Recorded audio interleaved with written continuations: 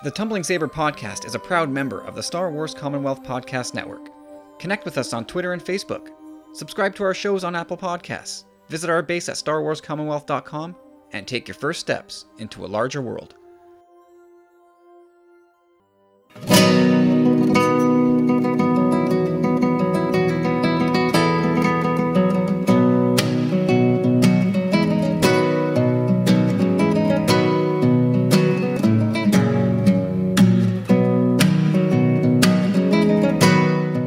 Hey gang, welcome back. It's time for another episode of the Tumbling Saber podcast. I'm Kyle. I'm Corey. And I'm Carlos. Welcome back, everybody. How's it going, everybody? You enjoying this wintry mix of what feels like salt falling from the sky? That's pretty crazy. Made for some good sledding, though, man. Did it turn out? It worked out well? Oh man, it was. Oh yeah, dude. I'm gonna shoot you guys over some pics after I snapped a whole bunch of my kid midair, like on jumps and stuff. Like, it was slick. Perfect. Nice. Icy. Dangerous. That's pretty cool. Yeah, I wanted to go join you at the hill before, but wasn't in the cards for me today. What you gonna do? Yeah, shredded on my GT Snow Racer, man. Instead, I started playing Bounty Hunter, the old PS2 game. What?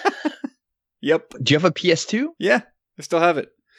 Jesus. Yeah. Broke that out. It's funny, you have a PS4, correct? And 3. Yep, got them all. Well, I don't have. I think you had the PS1. I don't know what happened to that thing. Which is funny because my son he found my old PS1 Phantom Menace game, and I was like, okay, you can try it, and it is unbelievably awful. Like, just the way those old PS1 games look now on a 4K TV. Wow. It hurts my eyes. Like, you see the pixelation on it? It's not even that. It's just... Minecraft looks great compared to this stuff. Like, it's just so bizarre. And it's to do with, like, resolution of your TV and stuff like that. But, man, was it tough to look at. And my son just wanted to keep playing over and over. He loved that old Phantom Menace game for some stupid reason. But the thing is, it's not compatible. So every time we died, we'd start from the beginning again of the game, not just the level. Oh. But actually, you go back to the beginning of the level. So you could get as far into the level as you want. You die, you go to the start. And it was so frustrating. He's like, no, I want to do it again. How many battle droids on a Trade Federation frigate can I kill? Just brutal. But Bounty Hunter still, I love that game so much. The camera controls, I forgot how frustrating they were. Man, oh man, are they terrible. But I still love that game. You know what's weird? Like, just mentioning old games like that, like, I can't stop thinking lately about Rogue Squadron. I'm like, I keep thinking about how can I play this game? How can I get my hands on this game, you know? Well, don't you have our old N64? No. Did you trade that too? Oh, you don't want to know. Oh, Jesus. I guess that's a yes. No, it's not a yes. That's, dude. Person. Yeah. It's at somebody's house. No, not even, man. It's in it. Whatever. Let's not talk about it. How you doing, Carlos? Better than Corey's N64. No, I'm good. Had a bit of a busy weekend, but things are looking good. Anybody got any Star Wars adventures from the last week or so?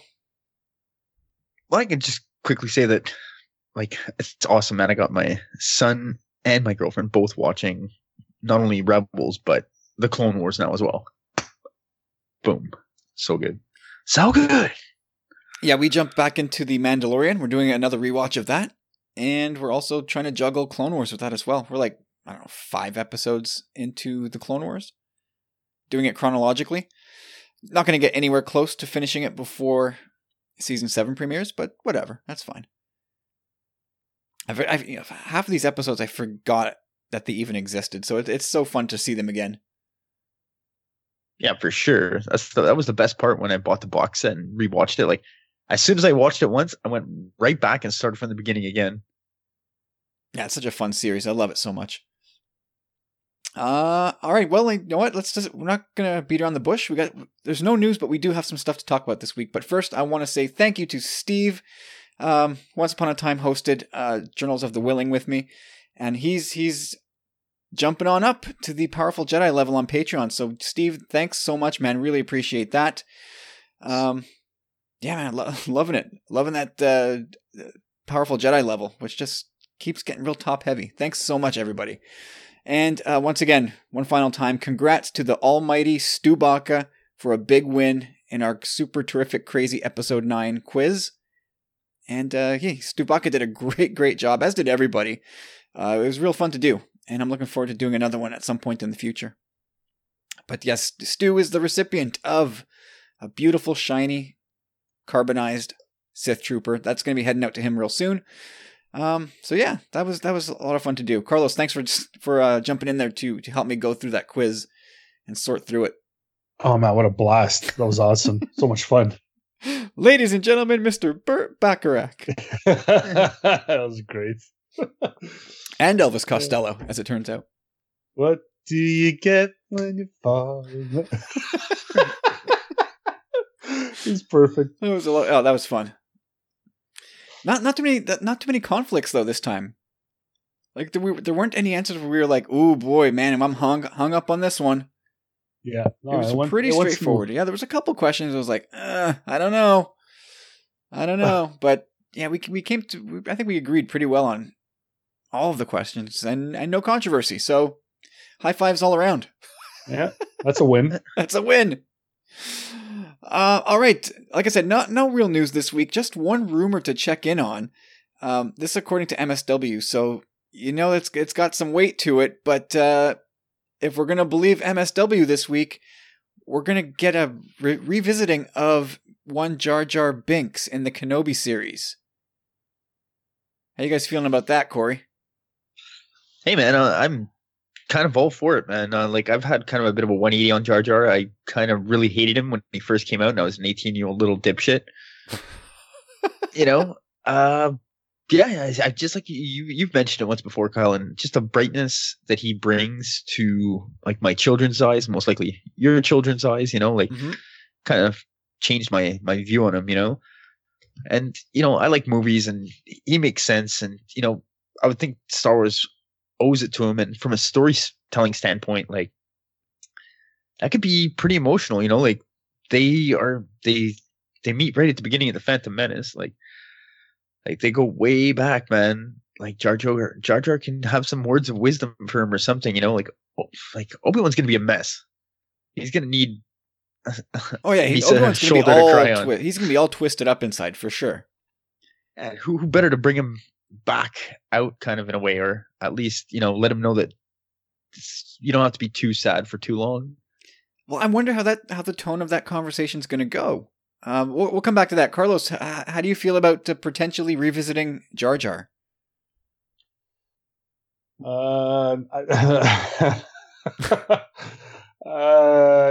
Yeah, cool.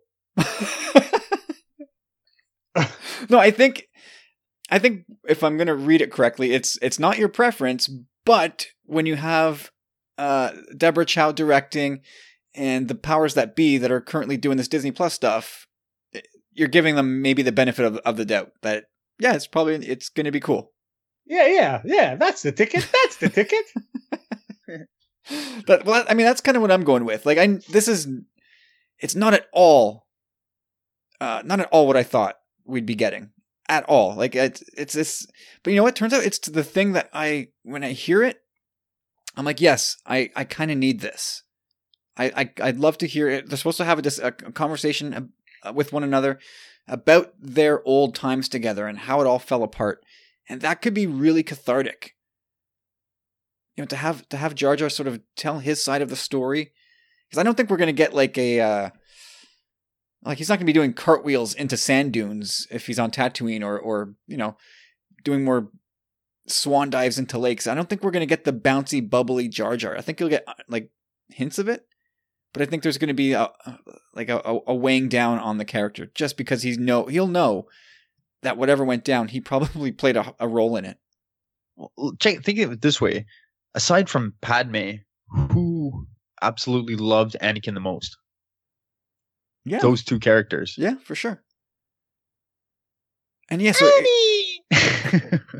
it could be a really great conversation with those two, like turned on its ear from the prequel days. I'd love to see it. I hope it happens, and I don't expect Jar Jar to be in many of the episodes. Maybe just one. Maybe he's just kind of sort of passing through. And I would almost even expect Jar Jar to know the secret. You know what I mean? Like he was quite close with Padme, and kind of became a bit of a politician, so to speak. So maybe he was kind of working with them in a way as well, and he knows about Luke being there. Oh, wouldn't that be something? Oh, that'd be pretty cool, actually. I wonder if that could somehow play into, oh god, that gets my brain thinking a bit. Like now thinking about the new Darth Vader comic that's just firing up. I think the first issue drops in February, but the whole premise of the book is Darth Vader getting revenge on the people who, air quotes, corrupted Luke. So I wonder if somehow the trail traces back to Jar Jar Binks. Can you imagine Darth Vader killing Jar Jar Binks? Yes. Isn't he still alive though? Fondly. Yeah, no, it's true. No, it wouldn't happen though, because canonically he is alive at the end of Aftermath, so it wouldn't. Yeah. The math doesn't work out. But that would be something. Even just man, oh boy, just to see those two even on the page together. A Vader seeing him, he'd probably let him live. Be like, remember the good times. I don't know that he would. No, he'd look at him and think of Padme and kill him. Just kill him. Lop off his snout and his eyes in one fell swoop. You're not making any friends here, Corey. Anyway, I'm very much looking forward to that. We'll see how it happens. No word yet on Ahmed Best, but he's got to be back in the suit. They got to get him back. It's almost like a Ewan McGregor kind of thing. Like, get Ahmed Best or don't do it. So yeah, I'm all in for this. I never would have thought this would happen, but when I saw the rumor, I was like, I'm all in. Let's do this. All right, so let's we'll see if this ever gets confirmed officially by Lucasfilm, or if this is just something that sneaks up on us in the Kenobi series. But we'll put it away for another time, and let's jump into this week's topic. This will take us through to the end of the show, because there is no news this week to talk about. So we'll take this opportunity to kind of discuss the future of the Star Wars franchise from our standpoints, from our unique points of view, and see where it is and where we think it should go or might go in the future. So, Carlos, I'll kick it off to you first. How do you view how do you think people perceive Star Wars as a franchise right now? How people perceive, there's such a wide swath of opinion. Yep. I would say people perceive it. Some people would say it's a tire fire, where nothing makes sense and Disney's not holding on to the true spirit of Star Wars. Other people would say that it's just fine. It's more content. It's more than we ever thought we'd ever get. And I'm on that train. Some people think that everything they make is gold. So there's a wide variety of potential answers. So I'm just going to go with what I think. It's more than I thought I'd ever get growing up. As I look over at my VHS copies of the OT, I imagined more Star Wars, and I got more than I've ever imagined. So I'm just grateful. Now, are you when you leave Rise of Skywalker, going out of that saga, do you feel like I guess it's simplest for us to say, yeah, I'm ready for more. But do you think that the franchise is well positioned to do more?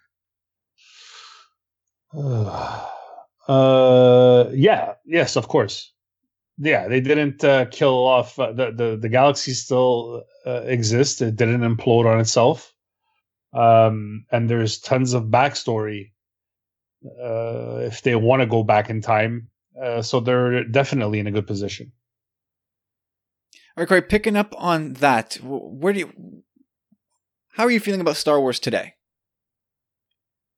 I feel great about Star Wars. I mean, Star Wars is always going to be Star Wars to me. I mean, every bit of what they've produced so far on screen and television and every bit of media really is, no matter what it's been, even, live action, new live action television show, the animation, all very kind of different, but they all kind of have this essence of Star Wars about them, so I think, it's in good hands. I mean, everybody's still kind of processing the rise of Skywalker. I'm still on that boat as well. I can't wait to see it again, man. But yeah, I think the future is kind of bright, man.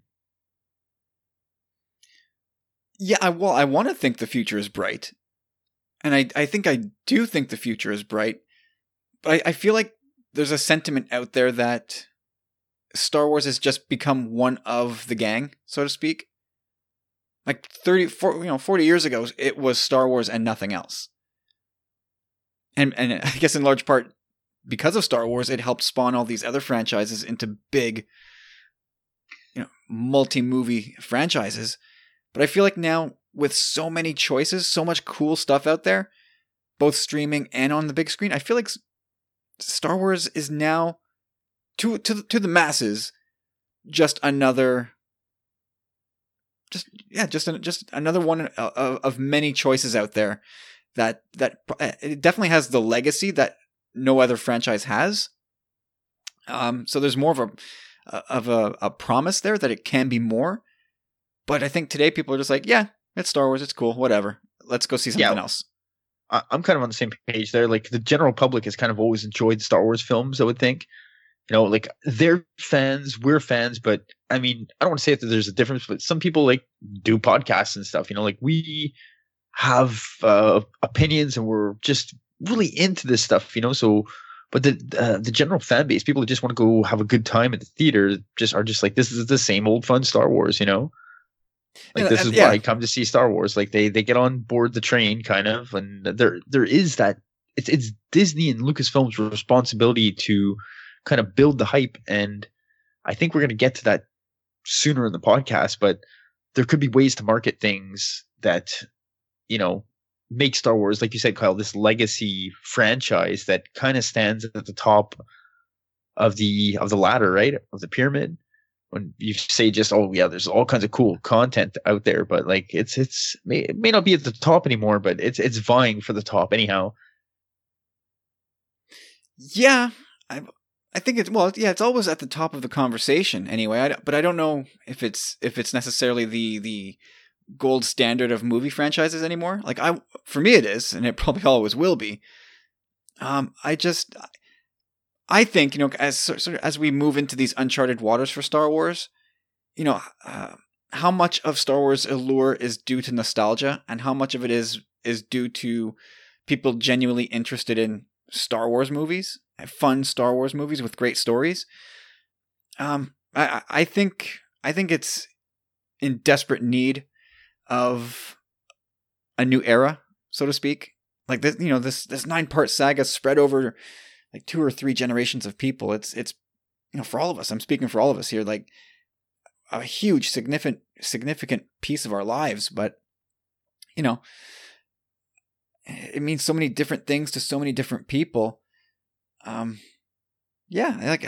guess while the hope and intention was, for it to have been this cohesive, unifying thing for all people, I don't know that it is that, or at least not for as many people as you would want. But that said, this is a great opportunity for them to sit back and Disney and Lucasfilm, for them to kind of sit back and assess what Star Wars is, and like how can they re-envision it for a new era? Yeah, that's it. Like I'm on the same page there, man. Like I was saying before, the future is bright in the sense that we have this new streaming service. The Skywalker saga is done. So I don't know. We just have so much to look forward to that's going to be new and fresh and hopefully different. You know? Yeah, I mean that's the thing, right? It's how can Star Wars be different yet the same? Because that's one of the things that was constantly criticized, or a criticism aimed at Star Wars across the sequel trilogy, is that, oh, it's too much the same. Oh, it's too different now. Oh, they went back and did comfortable again. Like it seems like there's, I don't know if that happy medium is attainable. Well, one thing we can be sure of, just going back a bit to like how we feel about all this, you know, one thing to not take for granted is if you really look at all the projects that we've had thus far, the amount of talent that has been procured along the way, man, it's unheard of, man. Like think about some of the directors and writers and actors that they've been able to get together in this short amount of time. Like that alone lets me know that they're willing to invest in Star Wars and, you know, let these stories be told for the most part. Well, I'm also, you know, that's great. Like they've definitely, you know, built up a stable of talent. I'm afraid of how much talent they may have scared off during this little bit of a tire fire over the last 3-4 years. Yeah. Well, you look at it. I mean, look at The Mandalorian, for example. Like, look at all the directors they had on that. Like Taika, Bryce Howard, you know, like Deborah Chow. It was incredible, man. Like, these people aren't going to back down. Like, there's so much room, especially if they continue via the streaming service, like for so many talented directors to come to the fore a bit. Well, I wonder if the streaming services, like those shows, The Mandalorian, Kenobi, Cassian Andor, etc., I wonder if these shows become almost like a farm team type environment. What do you think, Carlos? Do you think that could be like one of the plans here is to take this talent at the Disney Plus level and cultivate it and eventually graduate it to, or potentially graduate to the big screen? I believe that can happen, but I don't think that's the plan. Right now, I think they have an idea of what's good for the big screen and what stories are going to be told on the streaming service. I don't think it's that fluid right now, unless they come up with a character in a show, and that character stimulates and lights a fire under the fandom to the point where maybe a movie might be merited. But at that same point, the entry level to that character is already on the streaming service, so why not keep them on the streaming service and keep people glued there? Yeah, like the response to Mando has been so. Do it? I mean, like the response to Mando and Baby Yoda has been immense. You could almost imagine, like, if they came out tomorrow and said, "Yeah, Jon Favreau is going to direct a Mandalorian movie," I think my reaction would be like, "Oh, really? Like, I'm kind of happy with him on Disney Plus." You know, I feel like if you're going to bring a movie, give me something bigger and newer with the movie. I don't know if that's a stupid reaction or not, but I feel like that would be my knee jerk. Yeah, give us the Mando versus Jedi war. Yeah, that's a shot I was calling, but I'm gonna have to wait a bit longer for that one. I think that's tough, because you're talking about a war. Like, does the war last 2 hours? You know, like what leads up to the war? Like, it could be like a saga, man. It could, yeah. If you're gonna do a saga, okay, fine, do a saga, a series of movies. But that to me seems like that's like a 10 episode miniseries to me. Yeah, you're right. I mean, they have the streaming service right at their fingertips now, and I think there's going to be a big difference going forward. You know, Bob Iger has kind of said things in the past about having maybe put too much out there at the same time, and you know, Rogue One did exceptionally well, and Solo, did okay, but they were both amazing movies. But I think it's going to be the inverse, where you're going to see like Solo, we might get on the streaming service now, but I don't think they want things to get too convoluted on screen in the cinemas anymore. You know what I mean? Like if they're going to do something in the cinemas, they're going to stick with one project where they're not overlapping, where the general audience is going to be like, what Star Wars movie is this again? Like, I don't even care anymore. You know what I mean? Like that's kind of possibly what could happen if they're crossing over too much on screen with, say they got a saga going on, and then they're like, oh, we also have this series of films going on.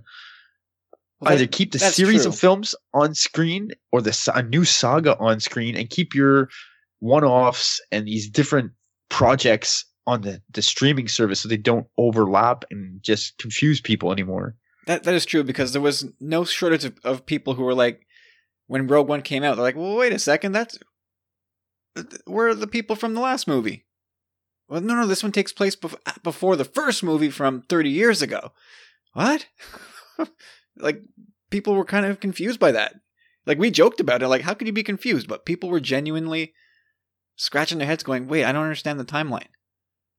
I still have people asking me, like, well, how's baby, like, Yoda? How come he's a baby? And I'm like, it's not Yoda. Like, now watch it turn out to be Yoda. A clone of. Okay, whatever. Loophole. Who knows? Just imagine if it turns out to be Yoda. You know what's funny about the whole Baby Yoda thing is that we've seen, like, over time, here's what young Yoda would look like. And he's got he's got red hair and a top knot, and his face is way smoother. But Baby Yoda... Yeah, smooth Yoda is... Oh. Well, it's creepy as hell, but Baby Yoda just looks like Yoda. The eyes are dark, he's smaller, but he still has, like, frizzled white hair. So I don't know if those creatures ever have hair that is not white and... Actually, Yaddle had it. Maybe the males. Maybe the males just always end up with frazzled, thin white hair. Anyway, so like now we're in the process of sort of putting the Skywalker saga to rest, and it's amidst all the successes and achievements of the last 5 years, I think it's fair to say there are some sobering realities that need to be taken into account. Like, we've learned that Star Wars is still really popular, but it's not bulletproof anymore. Like, we may have thought that, it's Star Wars, just make it and people will show up. And that's not necessarily true anymore. Like I said before, there's more quality competition on every platform than ever before, which is a good thing. It only means that Lucasfilm has to raise their game, like, continually, and always be examining what they're doing and refining what they're doing. So I don't really know where I'm going with this, but I think that, like, whatever misgivings and critiques that fans have of, like, modern era, like Disney Star Wars, like I said, the promise of what Star Wars can be, I think, is still really strong. But then again, like, people have those, like, really fixed ideas of what Star Wars should be, and they'll yell really loudly and incessantly if that belief isn't validated. So I don't know if Disney Lucasfilm can get around that. I don't know if they can ever take that away. Man. You think people will always carry forward, like, this is not Star Wars to me, like, not my Star Wars? Is that something they need to worry about that? For sure, man. I mean, this is I'm not that new to social media anymore, but just watching, like Carlos said earlier, the dumpster fire that fandoms become. It's so many people are just so petulant and toxic, man. It's, oh God, like, get over yourself. Like, seriously, like, I'm passionate about Star Wars, and sometimes I want to write people back and, just give them these backhanded comments, but I can't. Don't do it. I just don't do it, man. I don't do it. But some of the comments just, for this week, I had to block 2 people, man. I was just like, I cannot stand you anymore. Your opinion is garbage. Oh boy. I thought we weren't going to talk about. I thought you were. I know. I thought you were going to tell me what you said. What you did about Rick's Twitter presence, Corey. Ah, You just let that right out there. Jeez. And Dave too. They're not going to be happy to hear this. I love those guys. No, they're in the clear. No, we're gonna have to talk But after. no, I want to know who you just blocked. That's interesting. Yeah, it's enough is enough, you know. No, I mean in all seriousness, like my block and mute and those functions that Twitter give to us to make our Twitter experience what we want it to be, they've been getting a workout, and magically my timeline's getting a little bit better day by day. You know, like say what you will of the movies. If you come on Twitter and be like, well, the Disney era Star Wars isn't canon to me, so or just declaring that it's not actually canon, like not even in my opinion, it's just if you come out with this is not canon, you're gone, you're out. Yeah, you're out. I'm sorry, you're in a different version of reality, and you cannot be on my timeline. Canon. You cannot deny canon. Anyway, like between those who haven't like entrenched ideas and people who spent like years cracking the code and convincing themselves of an eventuality or an outcome only to have it blow up in their faces and then get mad about it. Like I don't know what to do with these groups, and I don't know if Lucasfilm sets out to try to please them, or do they just ignore them completely? I don't know. Carlos, what do you think? Do you try to somehow reach out to these people in some way, regardless of what their qualms are? Or do you just tell the story and let the chips fall where they may? Tell the story and let the chips fall where they may. There's no reaching out is an exercise in futility. Because you can't reach out to everyone. So somebody's going to be aggrieved by the fact that you did not reach out to them specifically for their little need. That I need this to be fulfilled because my mommy didn't hug me. And you can't do that. So they're in the business of making movies. They're not in the business of making bitches happy. Excuse me. I'm sorry. I don't know, man. Like, I have to say that I think to some degree they're at least listening, and I think the Rise of Skywalker is they definitely listen. Proof of that. They definitely they listen, but they're listening to valid criticism, not whining. They don't listen to the whining, all that echo chamber stuff. Well, you know what it is? What's funny is that a lot of people from the whiny side after The Last Jedi, I feel like they've won. Kind of that Disney listened to them and they got what they wanted. Yeah, a broken clock is right twice a day. It's like, hey, every once in a while the yo-yo comes back up and they feel like a champ. Like, I'm sure when the wind blows right, the propeller on the top of their cap turns too. Like, yeah, oh yeah, they were listening to me. We did it. We did it, everybody. There's also a whole subsect of fans who are just angry at everything. So whatever. Well, yeah, there's a group of people who decided in 2012 when Disney took over that they hate this. And it's all garbage. And they've maintained that for 7 years. And then there's those people who saw The Last Jedi and their man crush at Luke seemed to like they didn't watch the whole movie to understand what he becomes. They were just mad that Rian Johnson made him walk away from everything.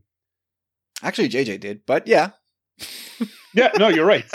You're right. No, but Ryan is the one who put that backstory because all. Yes, I know what you mean.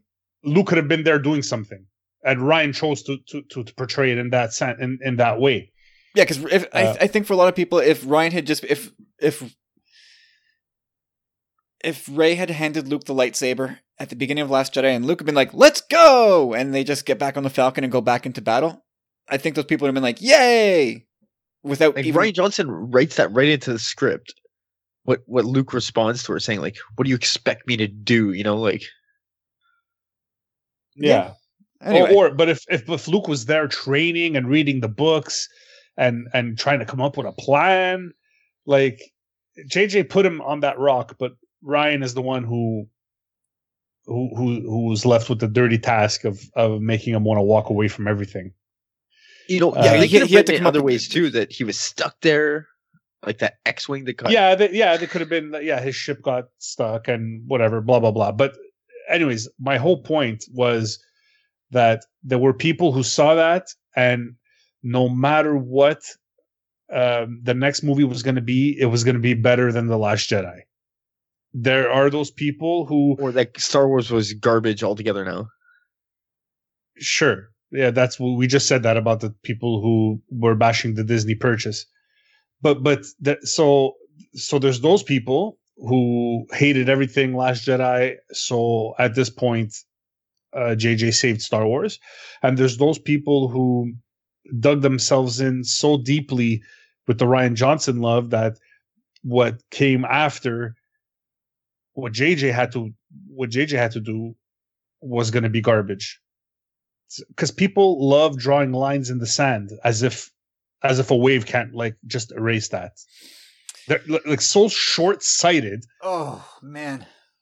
That it's like, oh, they gotta die on every little hill, and it's stupid. Well, because there's so many factions now, right? So everybody. That's you have that written down here.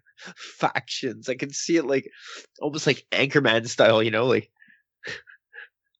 Pretty the much. different news That's crews. pretty much it. With a bunch of dorks showing up to fight about Star Wars. And you're right, Carlos. Everybody's kind of drawn their line in the sand, and here's the hill I'm going to die on. And I'm going to take my victory laps in April and May and June with every image and interview. And I'm rubbing my temples, and I'm like, oh boy, oh no. And there's a great GIF out there, and it's in crap resolution. And I think of it every time I think about Star Wars fans and their theories, and when they get slapped out of their hands. It's think back to, I think, an old NFC Championship game, or maybe it was even the Super Bowl. It's Leon Lett. He's running back towards the Bills' end zone, and Don Beebe catches up from behind and slaps the ball out of his hand at the 1 yard line. I remember that. And that, like, Leon Lett's running, he's got the football, and he's starting to do a little victory dance as he's getting close to the end zone. And here comes Don Beebe, and he just smacks the ball right out of his hand at the 1. And I'm like, that's Don Beebe is J.J. Abrams. That's what they just did. They smacked the ball out right when you thought you were going to score. And it's embarrassing when that happens. And so, anyway, we've been in a tire fire in fandom online for literally years now. It's been at least 2, if we're being honest, probably 3. And I don't know to what extent. Like, I know Lucasfilm listens to this stuff. I don't know if they put any stock in it whatsoever. I really don't. I think they'd like to calm the waters, man, so that Like people to do what to the water? calm them. Oh, calm them. Okay, I heard something else. Like calm the waters, just so one faction doesn't necessarily become so. They can't. How can they do that when somebody sees you as the bad guy? There's nothing you can do. Like, someone's gonna be mad at you. You gotta issue a letter. I don't think they can do anything. I just think they have to just let the you drop a boulder in a lake, makes huge waves for a minute, and then give it a few minutes and it chills out again. I think they just gotta Dear do that. fandom, be cool, kiddies. Be cool. No, us nerds, we can't do that. But I'm cool. as a Disney's a fairly conservative company, and they want their subsidiaries to generate a lot of money. So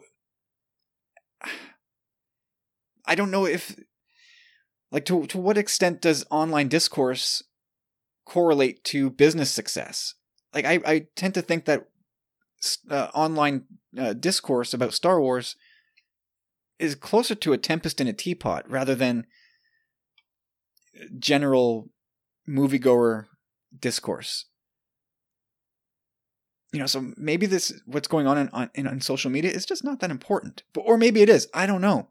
But somehow they're listening and they're paying attention to all this stuff, and I'd be very curious to know how they kind of plug that into their matrix, and what do they do with that information? Do they decide to, like, does it influence at all what projects they take on, or how they do that?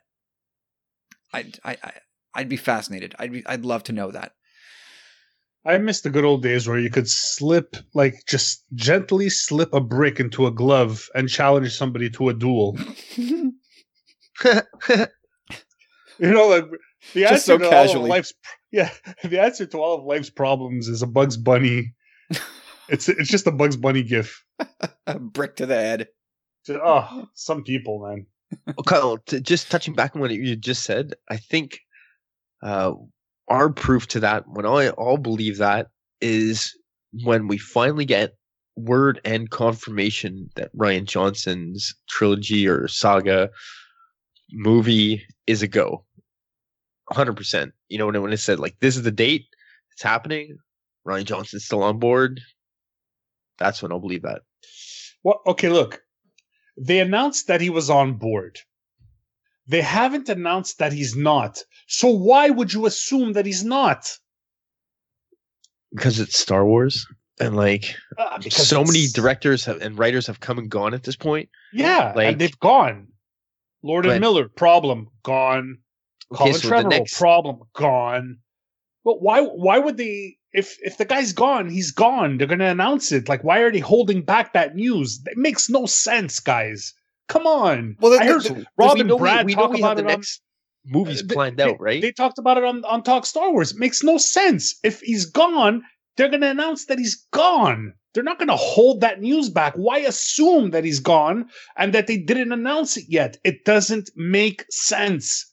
I haven't heard the episode yet, but what I would say is if they've parted ways, and I don't think they have, because Rian Johnson is still hanging out on Mandalorian sets, he's still sniffing around.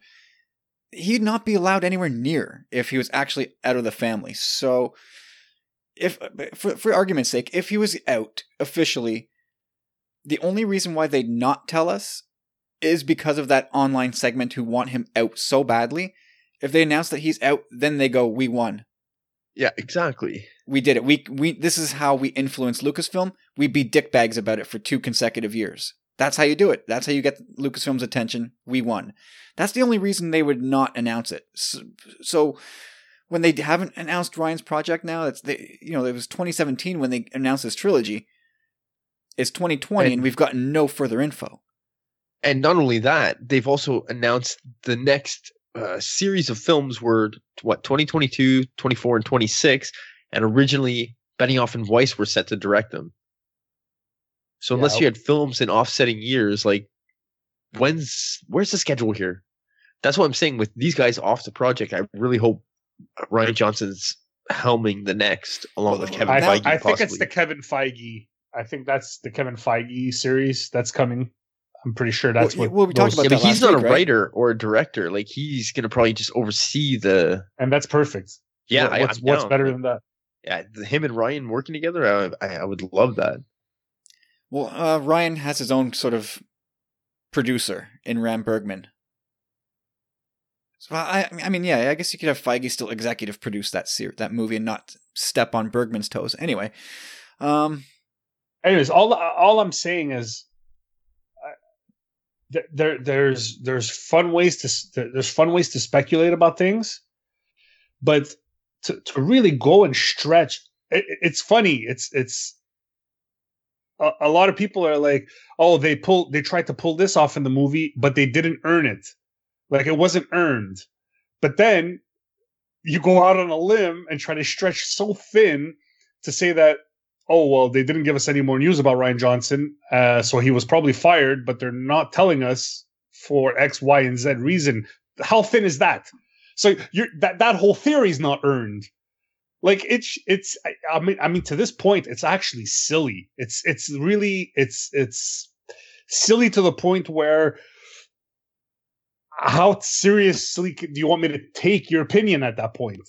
You know what I mean? And I'm not pointing the finger at Rob and Brad. I'm just saying.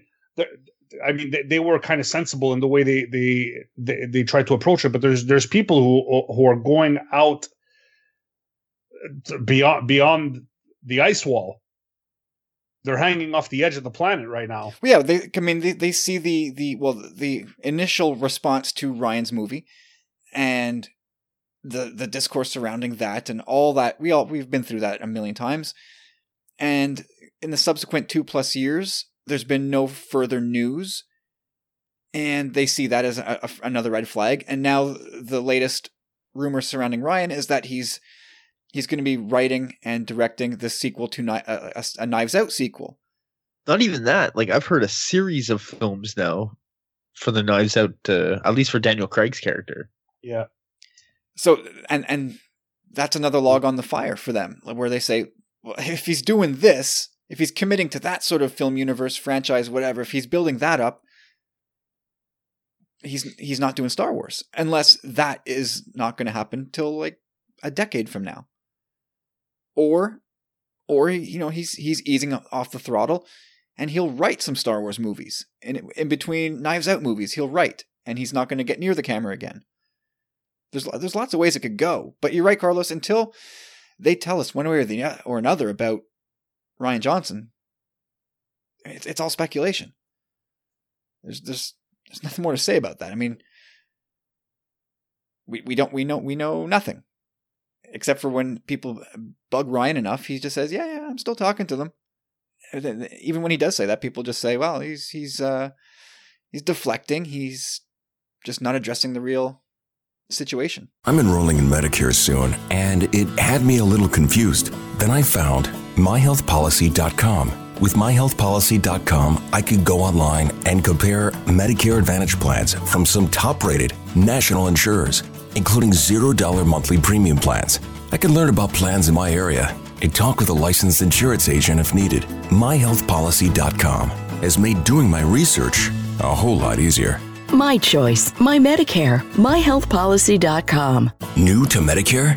Start now. Go to myhealthpolicy.com to learn about some of the top-rated Medicare Advantage plans in your area, including plans for $0 a month in plan premiums, low out-of-pocket costs, and expansive provider networks. If you're thinking about a Medicare Advantage plan, myhealthpolicy.com is a great place to go to find a plan that meets your needs. Learn more about your options. Even talk with a licensed insurance agent. myhealthpolicy.com.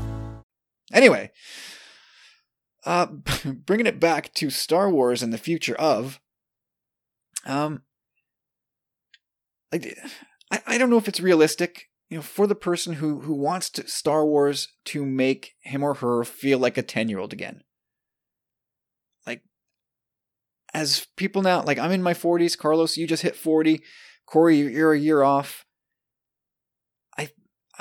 We all had that specific feeling when we first saw Star Wars that kind of reeled us in forever. I don't think once you've lived with Star Wars for X amount of time, I don't think there's any going back. Like, I don't really expect that any Star Wars movie ever in my life again will make me feel like I did when I first saw it. And I still think people out there chase that feeling, and it's I think that can only lead to mostly disappointment. I don't know. I don't think it's unattainable. I think to expect it is disappointment, but the last thing I ever expected to make me feel that way again was Rebels.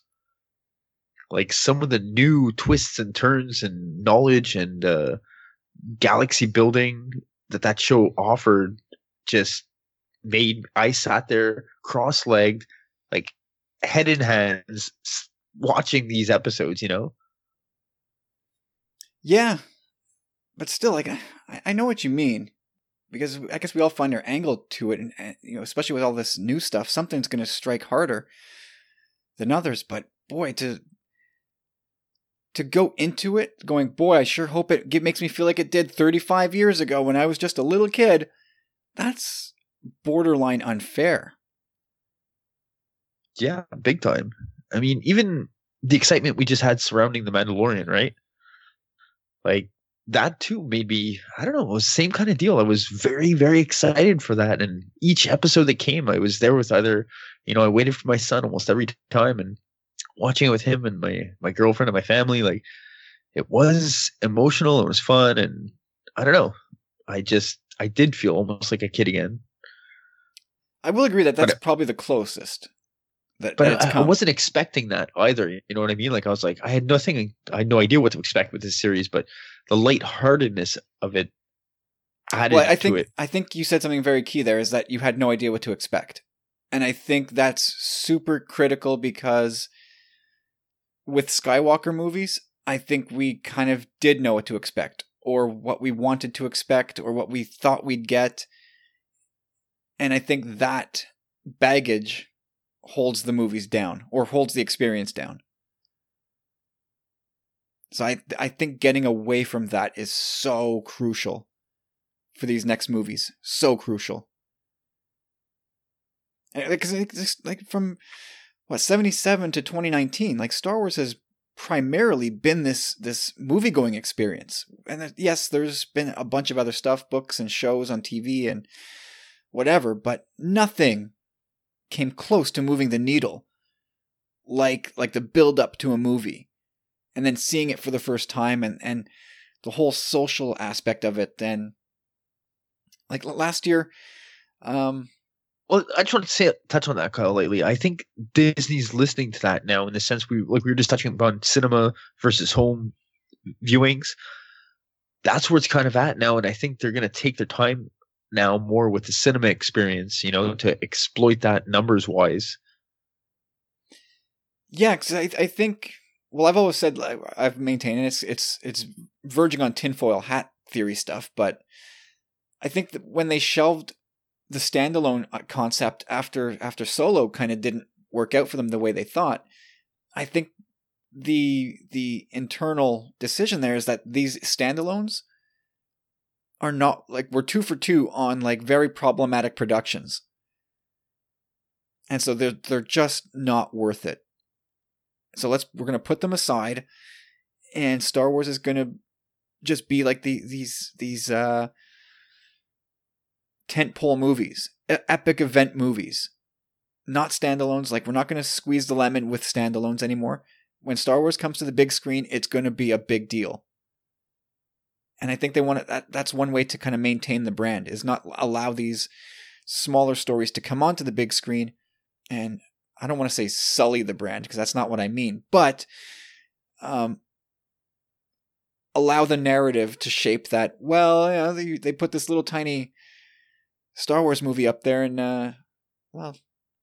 it's again, it's like the Doctor Strange versus Infinity War type scope. You know what I mean? Like, one is obviously something to line up for, and the other is like, well, when does it hit Netflix? Maybe I'll catch it then. Yeah, for sure. I think Rogue One had the fortune of being the first standalone ever. Granted, it was an amazing story, an amazing movie, but like you'd said, Kyle, it was troubled in production. It made its money back big time. Han Solo didn't necessarily have that opportunity for some strange reason. I still can't explain it. They made their money back, by the way, on Solo. They made it back. Solo wasn't in the red. No, I agree. You're right. After marketing and all that, and DVD sales, probably they've gotten a piece of their pie back. They didn't go into the black. You're right, or into the red, whatever. Well, anyway, but like you said, Corey, with Disney Plus now in the mix, they can now take all those ideas that maybe were designed, like were at one time envisioned as standalones, and re-envision them as Disney Plus series. Like, that's another big time. Great arrow in the quiver that Lucasfilm can use to expand the galaxy and keep refining the technology for sure, but also keep telling new stories out there. And like we just mentioned earlier, it gives them the ability to possibly hire all these new writers and directors, give everybody a little kick at the can, kind of. With the recent success of The Mandalorian as well, it totally gives them the green light to go ahead with multiple different projects at the same time, Yeah, I think it's also a little misguided to shy away from the big screen, and not take any type of chance. Like, you can't just go through life just playing it safe constantly. Because look, Jon Favreau, he's for 8 episodes of The Mandalorian spent how much? 100 million? 100 million or 120, something like that. Yes, 100. Let's say 110. Okay, call it in the middle. So you're not that far away from a movie, and you're hoping that people are going to come back for the second season, or that they're going to stay on. I guess their hope is that people will stay on the streaming service for the next 8 to 10 months until season 2 comes in, and that money per subscriber per month would maybe equal. I don't know. I'm not a mathematician, so like I can't put a definite number on it, but maybe that's worth more to them in the bottom line. But if you're in the film business, you should be in the business of making movies. Maybe Star Wars to them isn't for the big screen anymore. No, I see it like for the big screen. We just mentioned earlier. Like I think they're really going to keep to the either a series of films, like we heard, sagas, epics, some form of long form storytelling. Where we're not just getting the spin-off films and the one-offs. That will be saved for the streaming service. Okay, yeah, I see that. Well, you know what? In the 8-year span between 1981 and 1989, I had we're talking about Rian Johnson, and he's doing the Knives Out stuff. Like, however, did Steven Spielberg find the time during his Indiana Jones trilogy to make E.T., Poltergeist, the Twilight Zone movie, The Color Purple, The Goonies, Empire of the Sun, Always, and then there's 1991 onward. Cocaine, man. Cocaine. You know what the answer probably is? Cocaine. Well, that probably goes without saying in the 80s, but I bet you he'd say the answer is a good producer. Well, he actually, out of those movies that I named you, the only ones he didn't produce were the Indiana Jones ones, because he directed and produced the others. So there's usually multiple producers on a movie, though. Yeah, for sure. Like you look at on the Goonies, he was actually a uncredited second unit director, and also for the Poltergeist movie, he actually wrote and produced it, but it was directed by Toby Hopper. So it's like the Goonies is the best, Carlos? Sure, whatever. But the point, my point is, you can't like. The Dungeons and Dragons guys stepped away because they have a deal with Netflix, a more lucrative deal. But it's not just because it's a deal; it's an exclusivity deal. And they walked away. They walked away from less money from Disney to get more money from Netflix.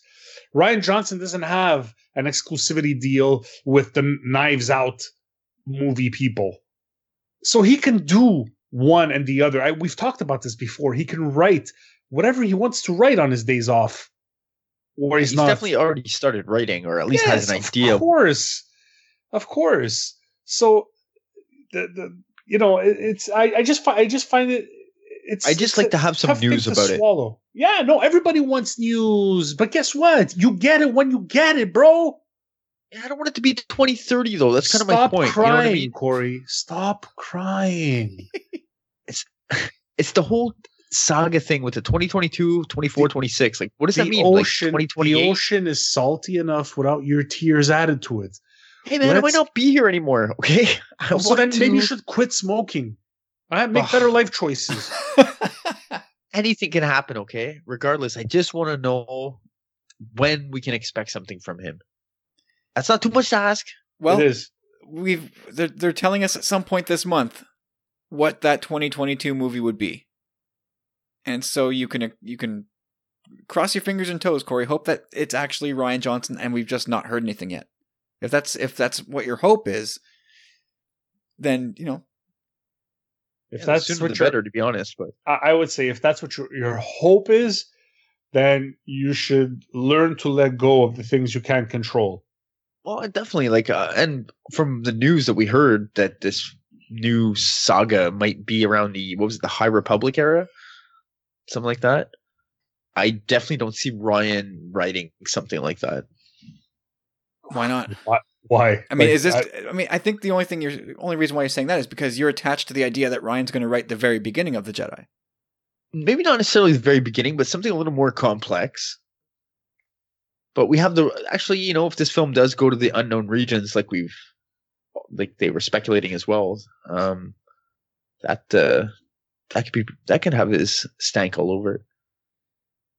It could. I mean, he could be one of the forces behind the scenes of this. We don't know, but until Lucasfilm says, you know what, we've parted ways with Rian Johnson, it could be that thing. It could be this. This could be, with him. If the rumors about him going forward with Knives Out 2 and a whole universe surrounding that, this could be like Benioff and Weiss 2.0, where they took on a Netflix deal and suddenly they're done with Lucasfilm. You know what I almost sometimes honestly feel the way it is, like the way that the fandom is so volatile at times. I feel like they're just kind of biding their time. You mean on days that end in Y? Pretty much. I just feel like they didn't want to throw gas on the fire so immediately after so many other dumpster fires, kind of multiple at the same time. So I feel like they're just kind of waiting till a point where they can kind of say where they feel that again the waters have calmed a bit. Well, yeah. Oh my God, you guys are never going to believe this. This just in? This just in. I need to go blow my nose. I'll be right back. Well, Corey, it goes to what we were saying a few minutes ago about, does Lucasfilm pay attention to discourse? And if they look at, there's a group of people who think that The Last Jedi and Rian Johnson walk on water. And there's a group of people that think he should never, ever utter the words Star Wars again. What do you do? Yeah, it's kind of a bit of a difficult decision. You don't want to show weakness, as like Carlos had kind of mentioned something about that earlier. You don't want to. You don't want to appear that no matter what, you're servicing this toxicity. Basically, when people complain loudly enough, I think you said it, Kyle. Like the people complain loudly enough, and blah, blah, blah, look at me, I'm banging my drum, and you don't want to be people to think that that's the solution to problems, because it's not. Right, of course. It's definitely, that's not the way to go about it. And they would not want to. I think the best way to go about it would be for a company to say, hey, you know what? Let's let you swim for a bit on your own. You're still on contract. We still want you, but go out there and prove yourself. Well, he doesn't have anything to prove. No, he doesn't. But his recent movie has caused some big waves. It's like I haven't seen it, unfortunately, but I heard it's amazing.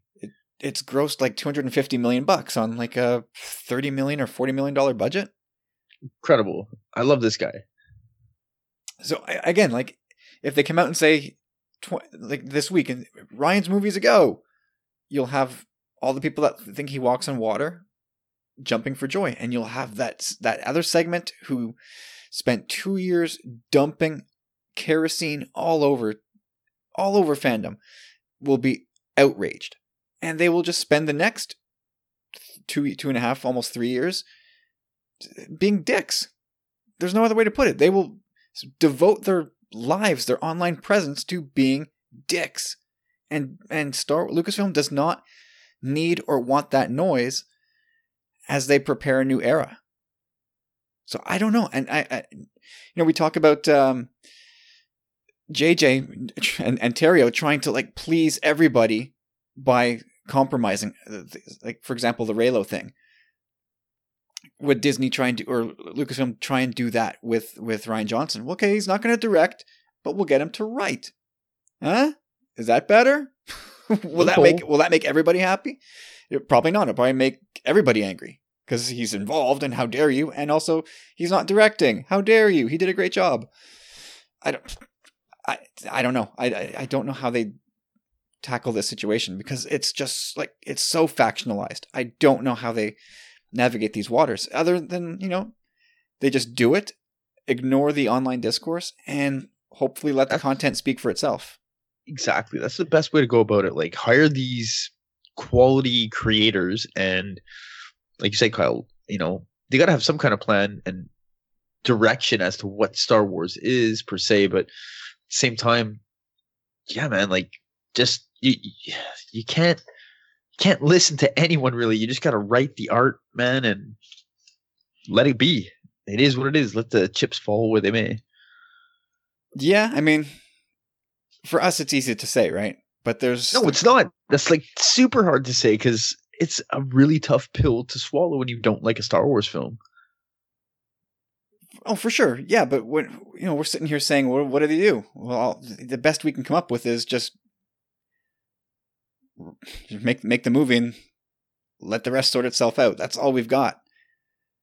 But I don't know if it's, again, as a company with huge financial targets, I don't know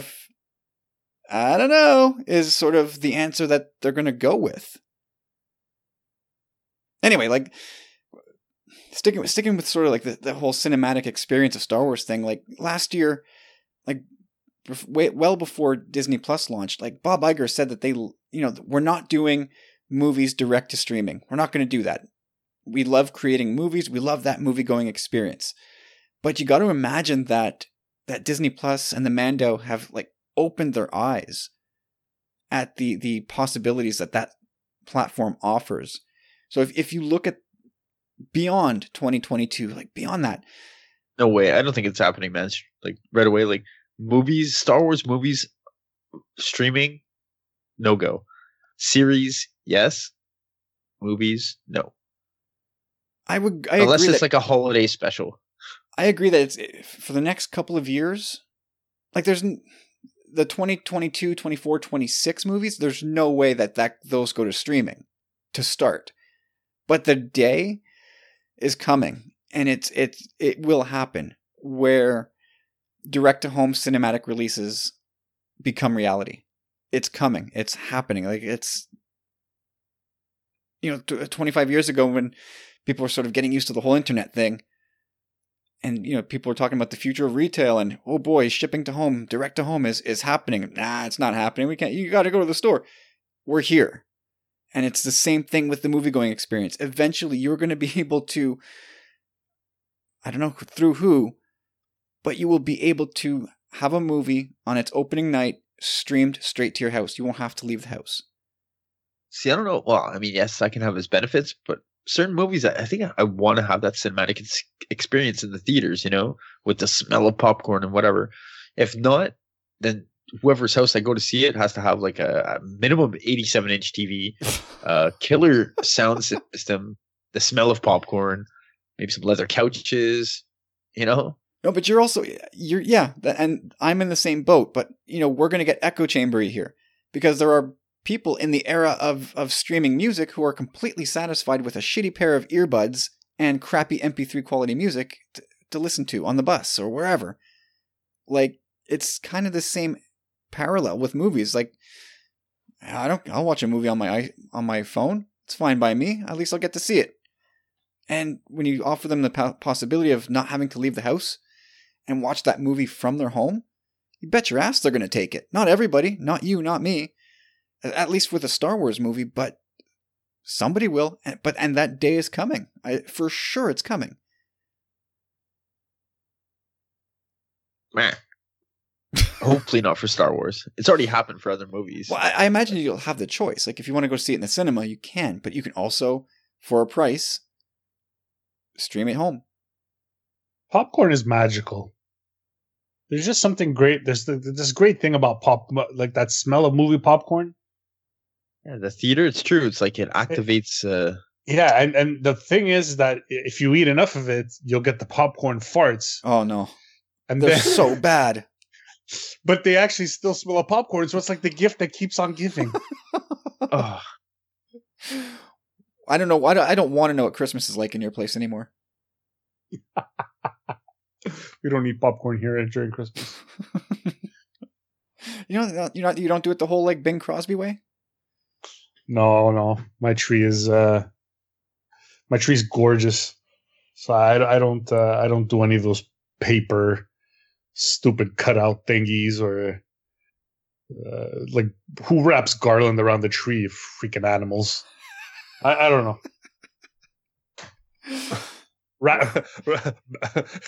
Bows are for presents, not for your Christmas tree. Never has been more like this is the deepest, darkest shade that we have ever thrown at anybody ever. Animals with their garland on their tree.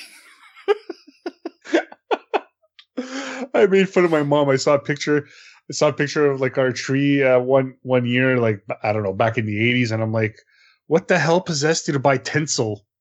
Like, what kind of trailer park trash are you? There it is.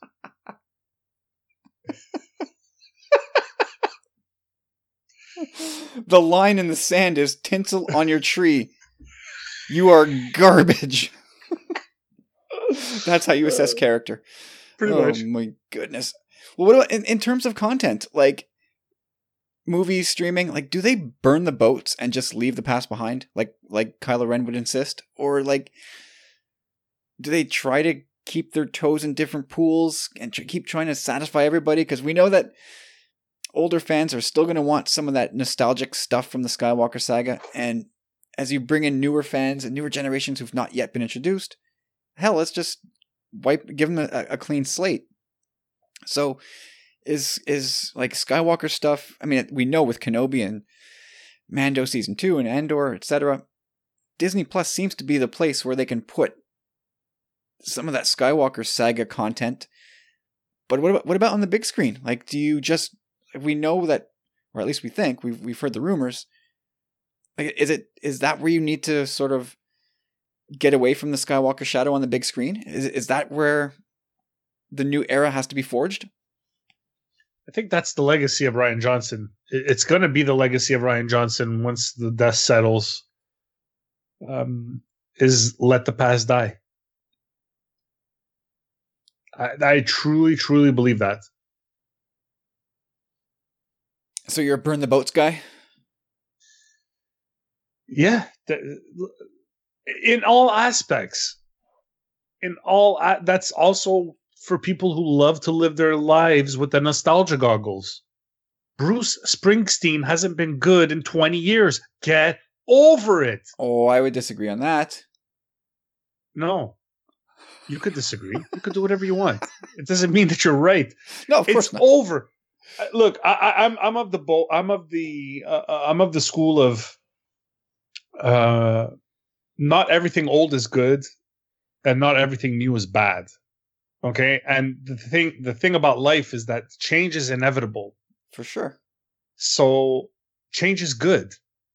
I think stuff, the quality of stuff now, I think, is better than, at least absolutely, in terms of movies and television specifically. It's never been better. No, absolutely. Look, there is a love, especially with cinephiles. Okay, there's this love affair with the things that happened in Hollywood after the major studios collapsed. Okay, that whole studio system collapsed, and you got crazy movies by great young directors. Like you want to talk about Dog Day Afternoon and all these gritty type of 70s movies that didn't follow that studio structure, that kind of turned Hollywood on its head. Mm-hmm.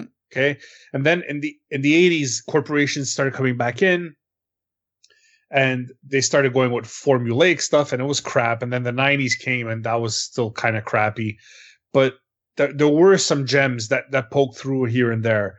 But now, people don't want to admit it because they have their heads so far up their colons that they can't smell anything besides the popcorn they had. That they're not able to understand that the strength of movie making today is the writing. There's not a movie today, a writer today that couldn't be transplanted into the 90s, into the 80s, and make a better movie. I'm sorry, they upped the game. Yeah, the art of movie making evolved like anything. Absolutely. So, but some people can't see that. Some people they look through everything with their nostalgia glasses. you could do that. I mean, you're allowed to do whatever you want, but that's how do you live your life? If you can't look forward because you're too busy looking back, I don't know. I'm just not in that whole. I don't look back fondly on the past for most things. Like I'm able to say, oh, remember that? Oh yeah, Christmas when I was a kid was great. Yeah, but I remember the arguments. I remember the shitty gifts. I remember all kinds of other crap that was around. Maybe it's, I don't know. You can't just look back on everything and say that everything back then was good. You know, it wasn't. It was crappy, man. There was so much garbage. But just because you grew up with it, you can't look back on it and judge it accordingly. It kind of sucks. You have that same parallel with when you talk to people of older than yourself about sports. Like, oh yeah, you should have seen hockey in the 70s when I was a kid. Yeah, I've seen the tapes. Hockey players were terrible in the 70s. Oh, but you should have seen when I was a kid. The teams of the 50s were so amazing. No, they weren't. They were even worse in the 70s.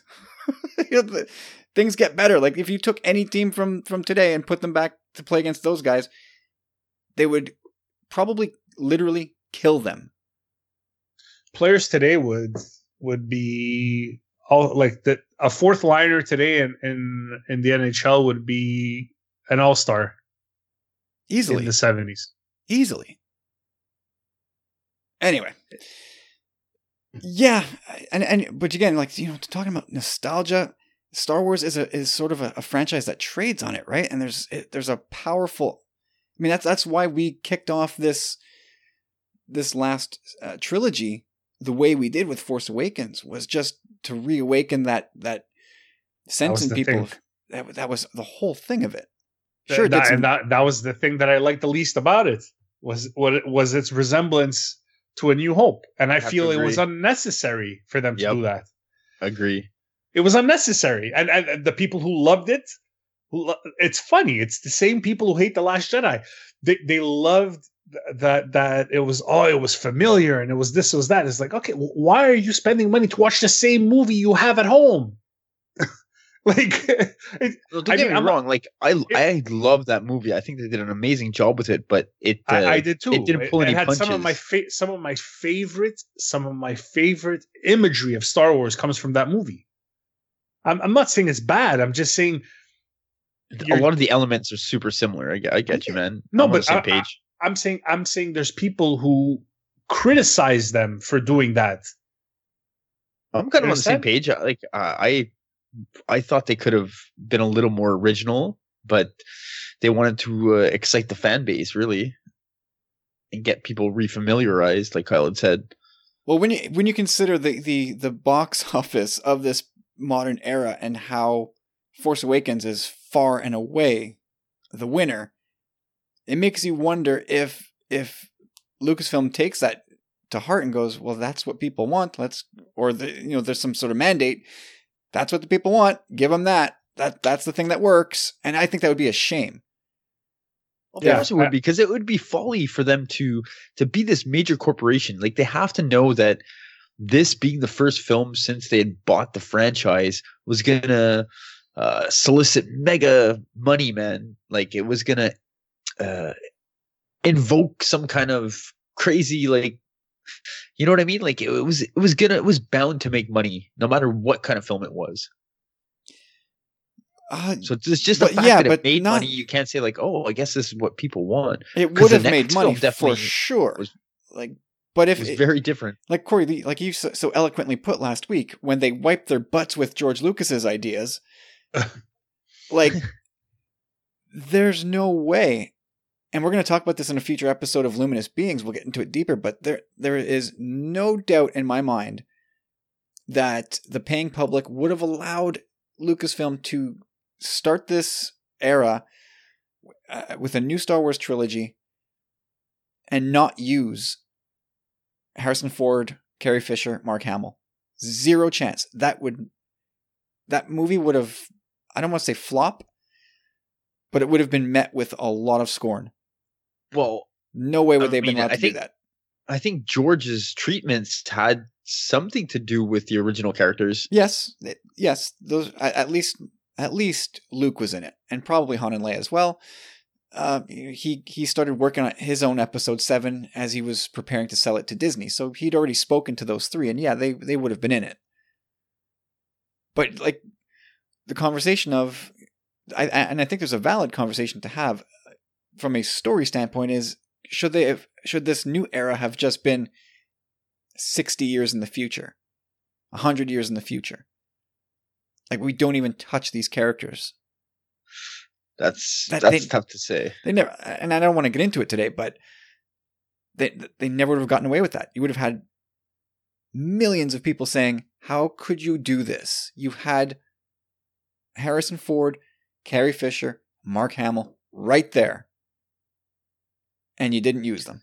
And then And that's the thing. That's like a fan servicey thing. Like that's them appeasing someone for in lieu of or for the sake of the story, really. You know what I mean? Like you're writing the story around these characters, whereas, like you said, it could have been 100 years or whatever, and maybe the balance or whatever could have lasted at least a century, something like that. Mm-hmm. Well, okay, this I'm convinced of. I'm absolutely convinced of this. You guys tell me what you think, but there's no way, 0%, that we will ever see a Star Wars saga that spans 42 years ever again. Never. Never. I I'll go, 100% agree with you. I don't even think we'll see a story play out over 20 years ever again. Like 0% chance. Like it just gets 10's a big number. The MCU just said like, the 10 years of what they culminated was this huge thing, and that's kind it was. Don't get me wrong. That's kind of where I'm going. Like I think beyond that, like if people have it in their heads that, well, maybe they can do like a story that stretches over 20 years and we can watch these characters grow. Yeah, no, it's not going to happen. Like if we've learned anything with this episodes 7, 8, 9 and how people kind of integrate that to their Star Wars experience, like we're talking about like what, 2, 3, 4 generations of fans now. Like it gets too co-opted by different generations in different ways. It's too heavy and there's too much emotional investment in it. And I think they're going to want to break down these sagas to these 7 to 10 year stretches. Like they'll be long enough to become part of like the like the collective public consciousness, and long enough that any specific saga can be that generation's, air quotes, like definitive Star Wars story, like the way that Han, Luke, and Leia were for us, and for younger people it was Obi-Wan, Anakin, Padme, etc., etc. And I think one of the unfortunate things of the sequel trilogy is that we've blown through it in 5 years. Yep. And I'm convinced that Lucasfilm I think they're almost in a way happy to be done with it. Like, let's just get past it. We're done with this. Let's go. Let's move. And let's put a bow on this saga and get out of here. And I think that's unfortunate because like there's some good characters in there. And there was some real amazing potential. Don't get me wrong. Like I love what they did, but there was a lot of potential there, and I could see how the studio was conflicted throughout production of all 3 films almost. Mm-hmm. So anyway, I think looking at like a saga of 5, maybe 6, I think 5 might be that number. Like that'll be the number that they look at going forward for a saga, like substantial enough to be worthy of called being a saga, but it's still short enough that it won't accumulate the type of baggage that you pick up over 40 years. I'd like to see more than that, to be honest. You think 5 years and you get a film, you're almost looking at a film a year at that point. Well, like five movies over 10 years. That's kind of yeah, there you go, 10 years. That's kind of where I'm thinking. So if you're a 7-year-old in 2022, like my son will be 7, 8 years old, but at that point, and if we stick with a for example, a 5-year saga, he'll have grown up with these characters completely. By the time they're done, he'll be an adult. He'll be a boy when they start and an adult when they end, and that will be his Star Wars for sure. And I wonder if that's kind of the way they look at it. But you know what other franchise might? Jurassic Park and Harry Potter. Yeah, Harry Potter, that's another one, right? Like they did 8 movies in 10 years though. Like that was crazy. But it might, if they bring these characters back, say in 15 years from now, that will be like a 40-year franchise, In a roundabout way, sure, yeah. And we are, I mean, if we take Lucasfilm at their word, we're going to get more Rey, Finn, Poe stories. Although the way John Boyega's lobbing grenades out there, I don't know about that. Oof, I love it. Whew, man, he's within his right. They were so good, so good. Man, is he? He's not taking any crap, that's for sure. Anyway, how about that video, man? Come on. Oh, jeez, I'm not going down near with that. Toxicity. Not going near it. Not going near it. Really? Come on. The only bad thing you did was leave people's names on. But if you pass, like I didn't read any of the tweets or the names or whatever. I don't care. But you gotta have that meter of this passes the toxicity meter. So yeah, you're on this video. You know what I mean? That's at Chop Rules with a Z, everybody. Yeah, bring it. I don't care. At me, whatever. Don't at me. Is that what they say? I don't care. Corey's on you, Johnny.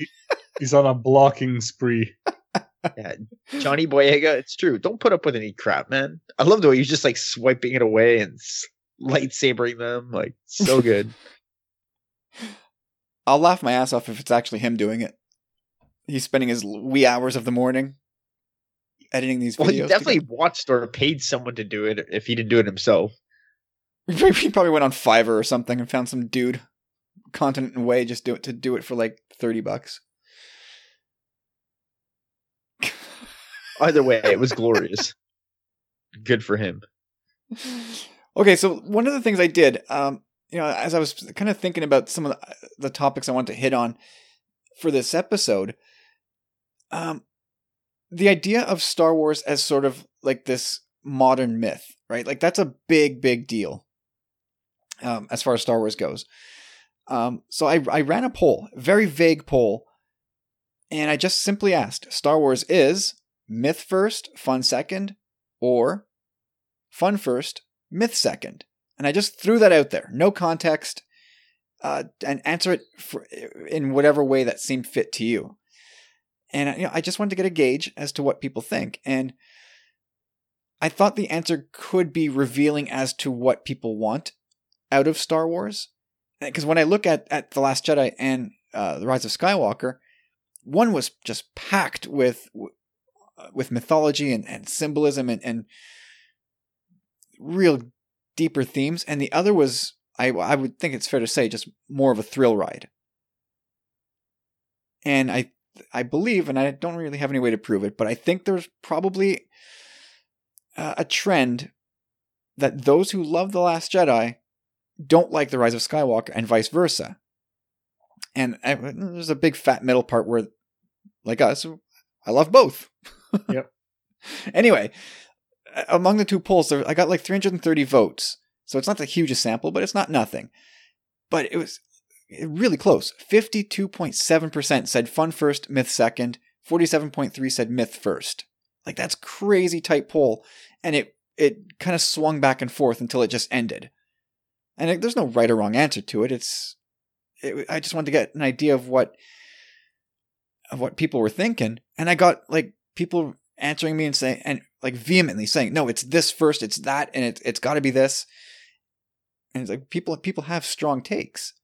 And I wonder what Lucasfilm's take is. Well, look, I think it's innate or inherent in the question in and of itself. Star Wars, you are bound to be thrilled. There is going to be action. It's a Star Wars.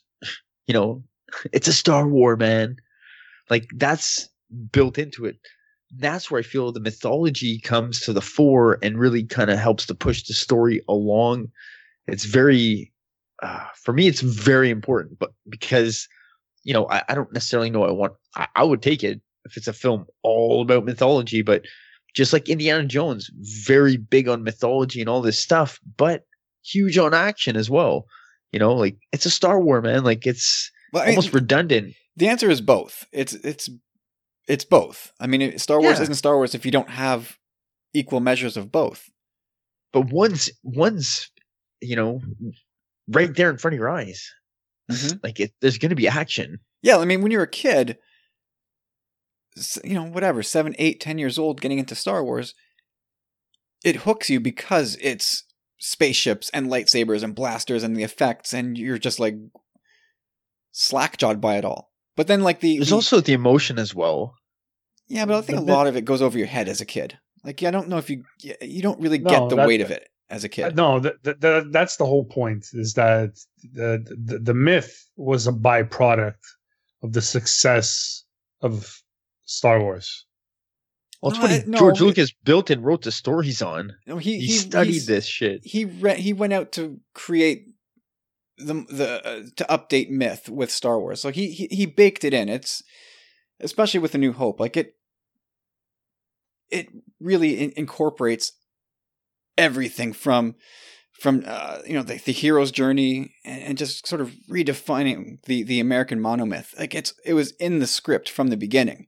He just gave it that pulpy twist. No, I understand that, but what I'm trying to say is, if the movie isn't successful, there's no need for Lucas to come back and create more of a backstory and to really, for sure, really make a universe out of it. Mm-hmm. Oh, no doubt. This universe is huge, man. There's no way.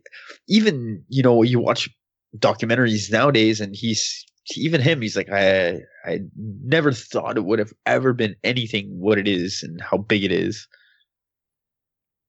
So, Corey, I mean, what do you think? I mean, these new Star Wars movies, the 2022 series, for example, do they break out the mythology books again and see how they can weave that through a new Star Wars movie, or do they find some other way to make it? I mean, the great thing about Star Wars, especially the first movies, is that it's timeless. I think, like when we were young, it's the holy shit nature of it all. Look at this grand spectacle in front of my face, the music and all that stuff. But I mean, as you get older, I think it's the timeless story that keeps you coming back. So what do they do with these next movies? Like, do they find more myths to sort of bake into the DNA of the movie, or let it go? And I don't know if can they let it go and just do something different? I don't know how different. I think it's always got to have somewhat what the essence of Star Wars is. No, I don't necessarily. I think that's kind of really love and hope. But in the long run, the movies themselves, they can still have that feel to them, no matter what era or whatever they play in. I kind of love the tropes. I love what you said, Kyle, about the storytelling. It's just redone in a galaxy far, far away. It's stories we know and we're familiar with, but like The Mandalorian as an example, every single chapter I was familiar with by the end of it. You know what I mean? When you see the story and like, oh, I've read that story in another story. You know what I mean? Like, It's very, very, very familiar, which I really, really, really like. But at the same time, I think, you know, they can't redo the themes like it can't be the last saga where democracy is at stake and this and that. They got to have a new MacGuffin, but there's got to have certain elements that are the same, and the essence of Star Wars, whatever those elements are, to carry them through in the new era. But definitely some similar elements, but not so much as to, again, regurgitate what we just saw. It's got to be new, fresh, but familiar still, even if it's in a whole new different generation. There you go. New and fresh, but still familiar.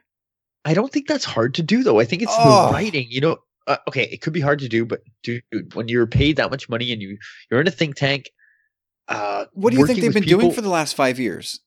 They're going to knock it out of the park, and I have full faith in them for being able to, do that. But I think the writing says that these people know somewhat of the formula, a bit of humor, a sprinkle of this there, it's. Yeah, but you would assume they would know that for this trilogy as well, and look where we are. This trilogy, I have to say, was a bit of a tire fire in the sense that they're honing in. They just got their hands on the company, right? They've had a few animated shows. Now they got the live action, but they're really took some chances with this. Like Carlos said earlier, like The Force Awakens is so predictable, and it's basically a regurgitation of A New Hope in a different way. And like you said, Kyle, it was meant to refamiliarize everybody with it and keep us in that warm, fuzzy, cozy place that we know. But then so drastically, they took us out of that element and brought us into The Last Jedi, which was just a complete 180, which is something I love in film. And, just, whoa, like you're spinning me about like for Dipsy Doo. And I love it, man. But it kind of almost backfired on them. So it puts them in a bit of a predicament in that sense that maybe they should have started like that and not been so, I don't know, conservative. They should have been more bold. Yeah, they should have been a little more bold in their storytelling so as to really make it their own. Because they tried to do that in the second film and it kind of backfired, and it seems like they backtracked a bit in the third. Backfired how? Because people like it kind of split fandom. I think The Force Awakens had its critics, and yes, there was this and that going on. But once The Last Jedi came out, it was like a complete dumpster fire. Like we just said, like people were like, "No, it's this, it's that, it's horrible, it's great. I hate you. Blah, I'll kill you." I don't know how to make sense of what happened, because when you look at the drop off, like when you look at again, to go to box office, when you look at the drop between Empire to from A New Hope, it's virtually the same as from Last Jedi to Force Awakens. And again, not to get too deep into this, because we'll talk about this in further depth at some point. But like percentage wise, it was virtually the same. Like, but it was they're both very different films. Like a lot of people were maybe back in the day, like in the documentary I had just seen on the new Disney streaming, like a lot of people were thinking like, oh, Star Wars 2, like whatever it is, it's going to be, it's going to be very familiar, but it's very different, man. Very different film. Yeah, like the lowest grossing movie of the OT is Empire. That's incredible. Idiots. and that said, the Rise of Skywalker cracked the top 50 all time, and it's 11 million shy of $1 billion. So it's another cinematic failure. Like, I don't know what they're gonna do with all these billions of dollars. It just, it's sad. Well, see, the thing with the Rise of Skywalker box office is that it'll cross $1 billion, and objectively, it is a huge amount of money. And any, I bet you there's many studios who would love to have their any movie, get to $1 billion. But I think a movie can still make a shit ton of money like this and still not meet expectations, which I think is the case with Rise of Skywalker. Yeah, big time. Like, it only made like 1.1 billion. Sorry. And again, that's a massive hit. But when you look at Star Wars movies, they start high, they dip, and then they bounce back. That's happened with the OT. It happened that way with the prequels. You could have expected the same thing to happen here, except Rise of Skywalker is not even going to get back to Last Jedi levels. And again, I don't want to get into the reasons why. We'll delve into that again at some point in the future, but it says something. I just don't know what it says. One film was better than the other. Depending on who you ask. You asking audiences or you asking critics? I was just saying by the money judging. Whatever. Yeah, anyway, these future movies, I do think, whether they bake in myth or not, I do think it needs to have sort of that they need to maintain that, like, the high fantasy weirdo whiz bang adventure stuff. Like, that's got to be there. Like, Yeah, that's it. I like what you said there. Whiz bang adventure stuff and the comedy.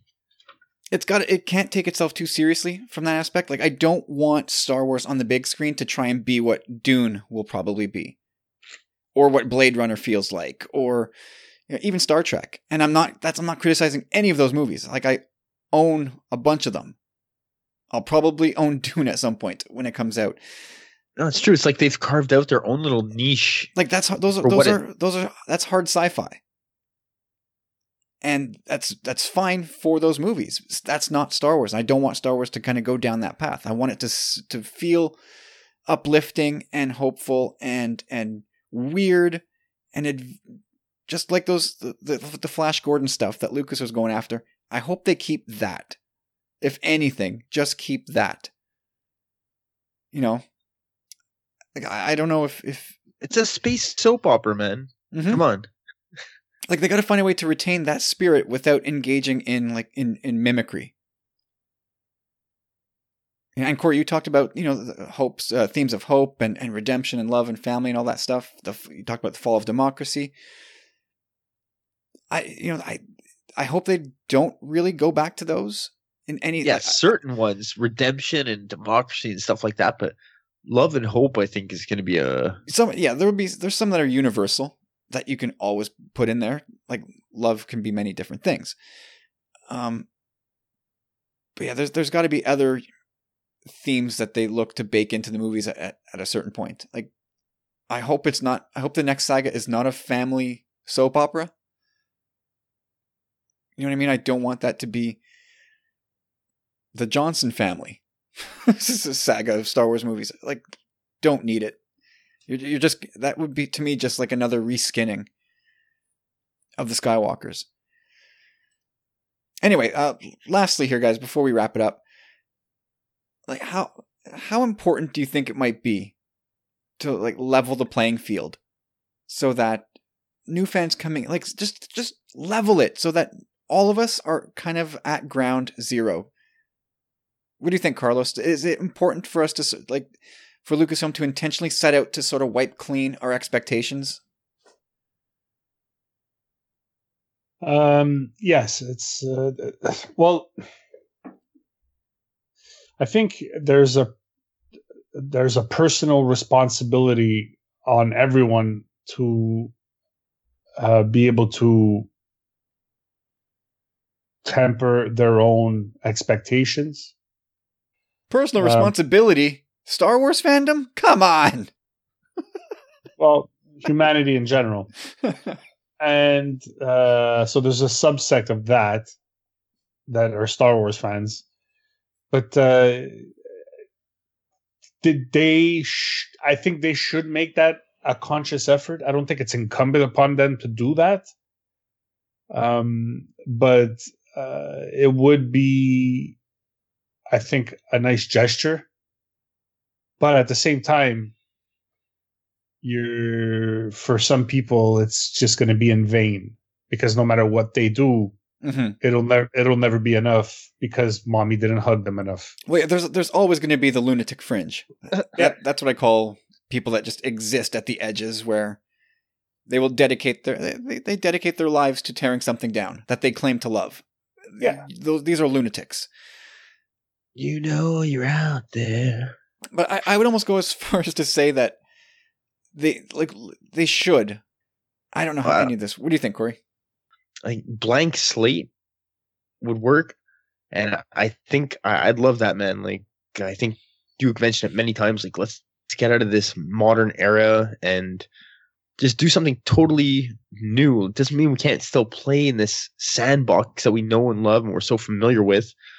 But yeah, man. I don't know, blank slate. I'm all for it, man. Like, let's try something new. Yeah, I agree. I'm totally on that bandwagon. It's time to pack it up. It's time to. I would say for these new movies, I don't want to see the name of one character that I recognize. Not one. No, I agree. I'm third. I don't want Yoda to be in these movies. I know he's alive.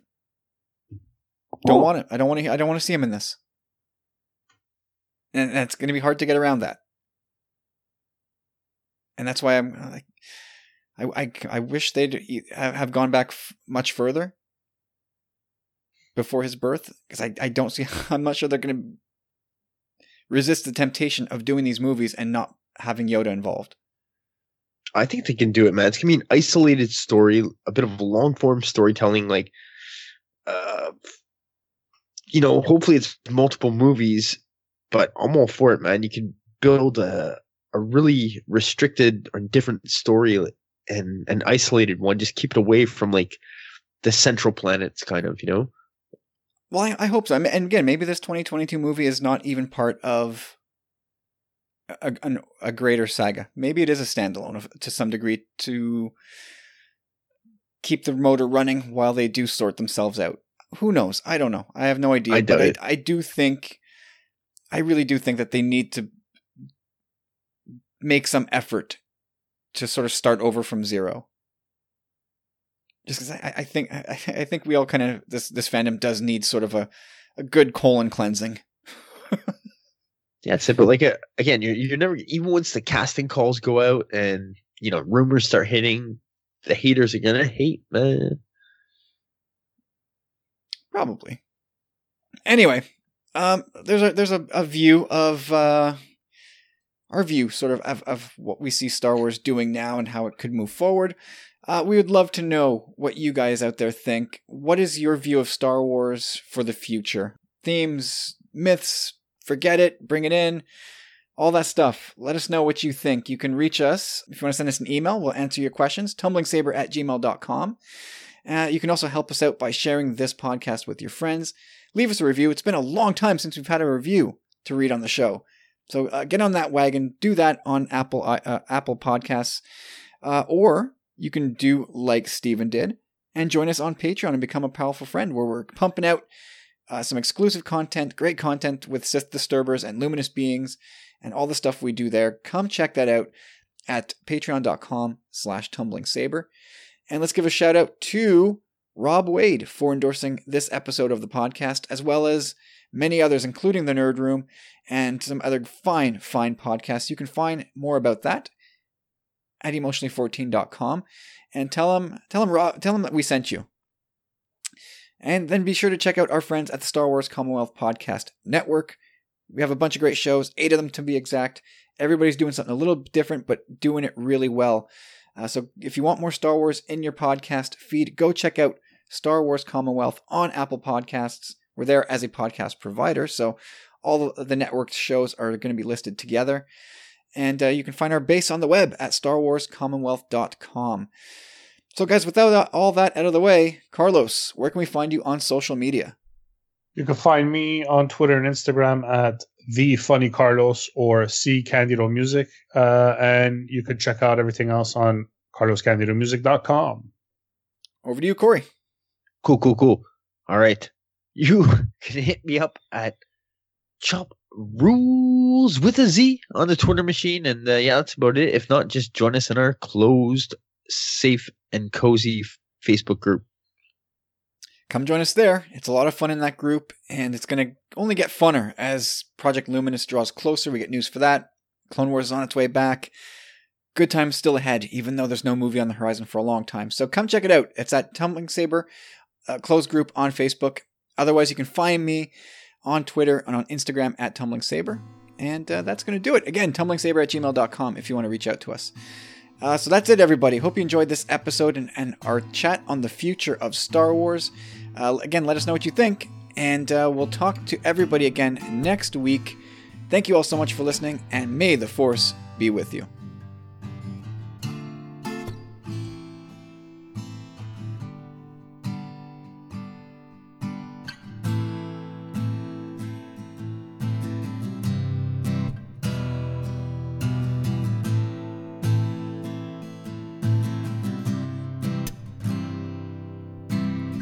Static draws me closer to your place, willing me through my dreams, fall away. Sign blindly to the lines on your face, beating strong, drifting, and I relive this dream over and over and over again. Please don't leave my heart broken, bleeding. Don't believe it, don't believe it. I wake up sweating, not breathing, if only to see you next to me, sleeping soundly, smiling. Not relive this dream over and over. The strength I have, you gave, you built, and you run.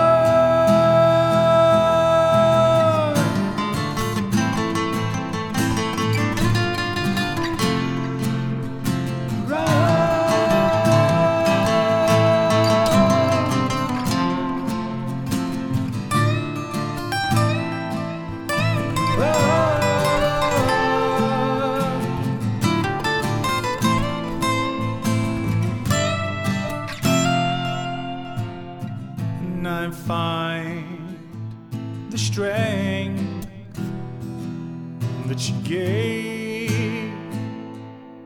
Those walls you built is all for me, and I become the man I want to be. Your love and you run. Please don't leave my heart broken and bleeding. Now you're running away, darling. Please don't leave my heart broken and bleeding. And how you're running, why you running, why you running? Please don't leave my heart broken and bleeding. Why you running away, darling? Please don't leave my heart broken and bleeding. And how you running, are you running away?